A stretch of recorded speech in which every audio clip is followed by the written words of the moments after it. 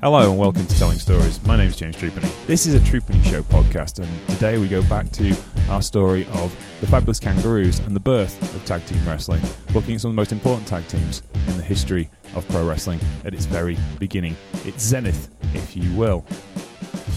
When we left you, Al Costello had formed a team with Karl von Breuer as the Internationals, and we had left the Kangaroo era. But in 1967, he decides to bring back the team.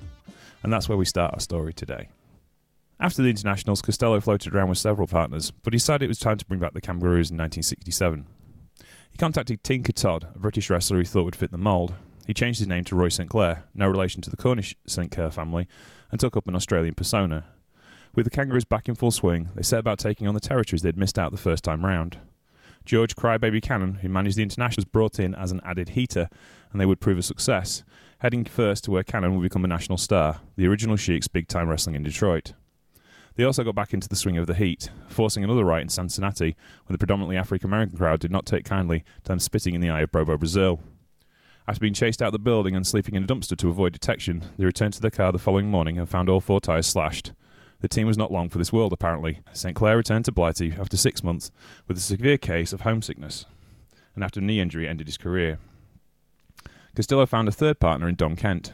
A Michigan native, he took up the Australian gimmick well. So well, in fact, it eclipsed the popularity of the original Kangaroos. Kent was born Leo Joseph Smith in 1933. A natural athlete, he was recruited by the Boston Red Sox straight out of high school as a catcher, but was advised by his father to go to college. Upon graduating St. Benedict's in Kansas, he began working for the Veterans Administration, where he would be trained by Leaping Larry Sheen. Kent would have a solo career before the Kangaroos. He was booked as a sadistic heel and gained a great success in Arizona. That helped him understand the art of heat and made him a perfect choice for the often willfully evil Australian team. Keeping his American accent for the promos, what was more disrespected in American life than a turncoat? They had a great run as an established team. After a while, a pattern would emerge. If a company wanted to debut a new title, the Kangaroos would come in with new belts.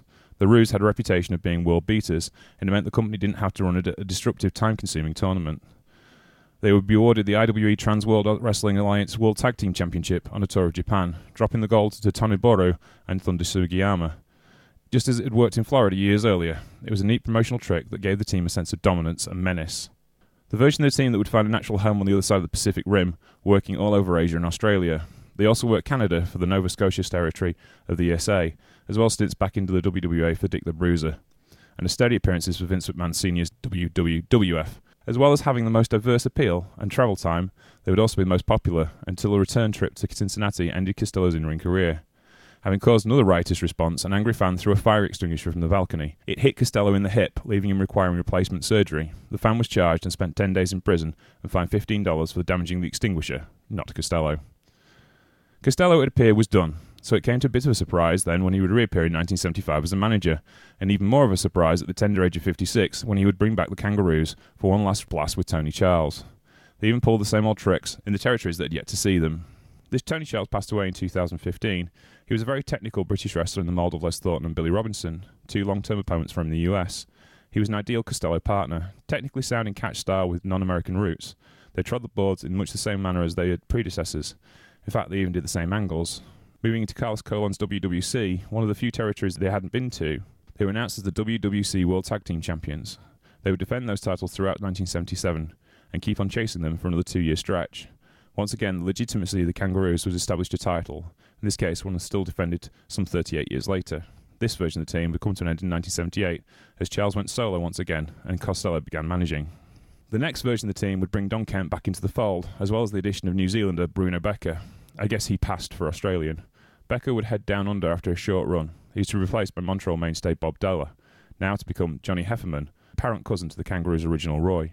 They would hit Bay Dirt quickly, upending the Funks for the WWC World Tag Team title in Puerto Rico, a pair of belts Amarillo brothers had for 18 months, on May the 1st, 1982. Costello was still in charge of the management duties and would guide them into championship wrestling from Florida in 1983. He would also farm them off to younger manager J.J. Dillon while away on business. When he came back, at least in the storyline, the Kangaroos preferred their new face manager, in an effort to explain Costello's management career coming to an end. CFW had a lot of forethought. They actually tied up loose ends very well, enabling Costello to ride off into the sunset of a 30-year career, well over 20 of it as part of one team in one way or another.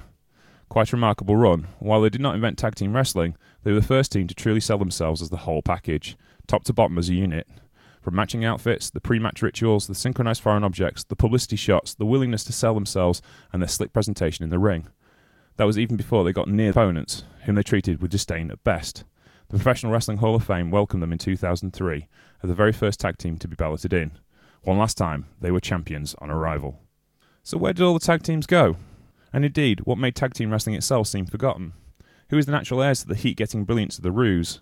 Well, the undoing of tag team wrestling in the mainstream has mainly come along since the Attitude Era. While the older territories of the 1990s often delivered quality tag teams, the WWF started to move on in a different direction. In the early 90s, the tag team division was pretty woeful from where it had been just a few short years earlier. Part of the problem was forward motion. The Legion of Doom had been there, done that, and gone their separate ways. The Nasty Boys had gone back to WCW. In some cases, it was age and overexposure. Demolition called it a day more or less the same time Bill Axe Eadie had more than his fair share of health issues. Some of it was down to solo success. Shawn Michaels and Bret Hart were clearly ready to move on from the Rockers and the Hart Foundation respectively. By the time the Steiner brothers turned up, they really only had the Beverly brothers, the Quebecers and the Wild Samoans to contend with.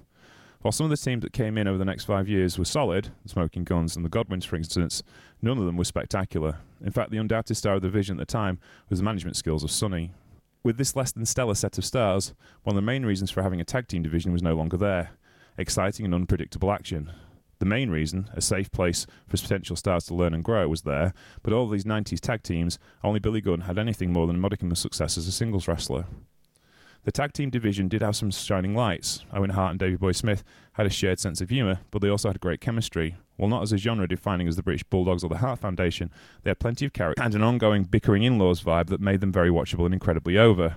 Vince had hit upon the basic premise of the tag team titles for the next few years as set teams made their way to solo act, looking to use the division as a lift-off platform.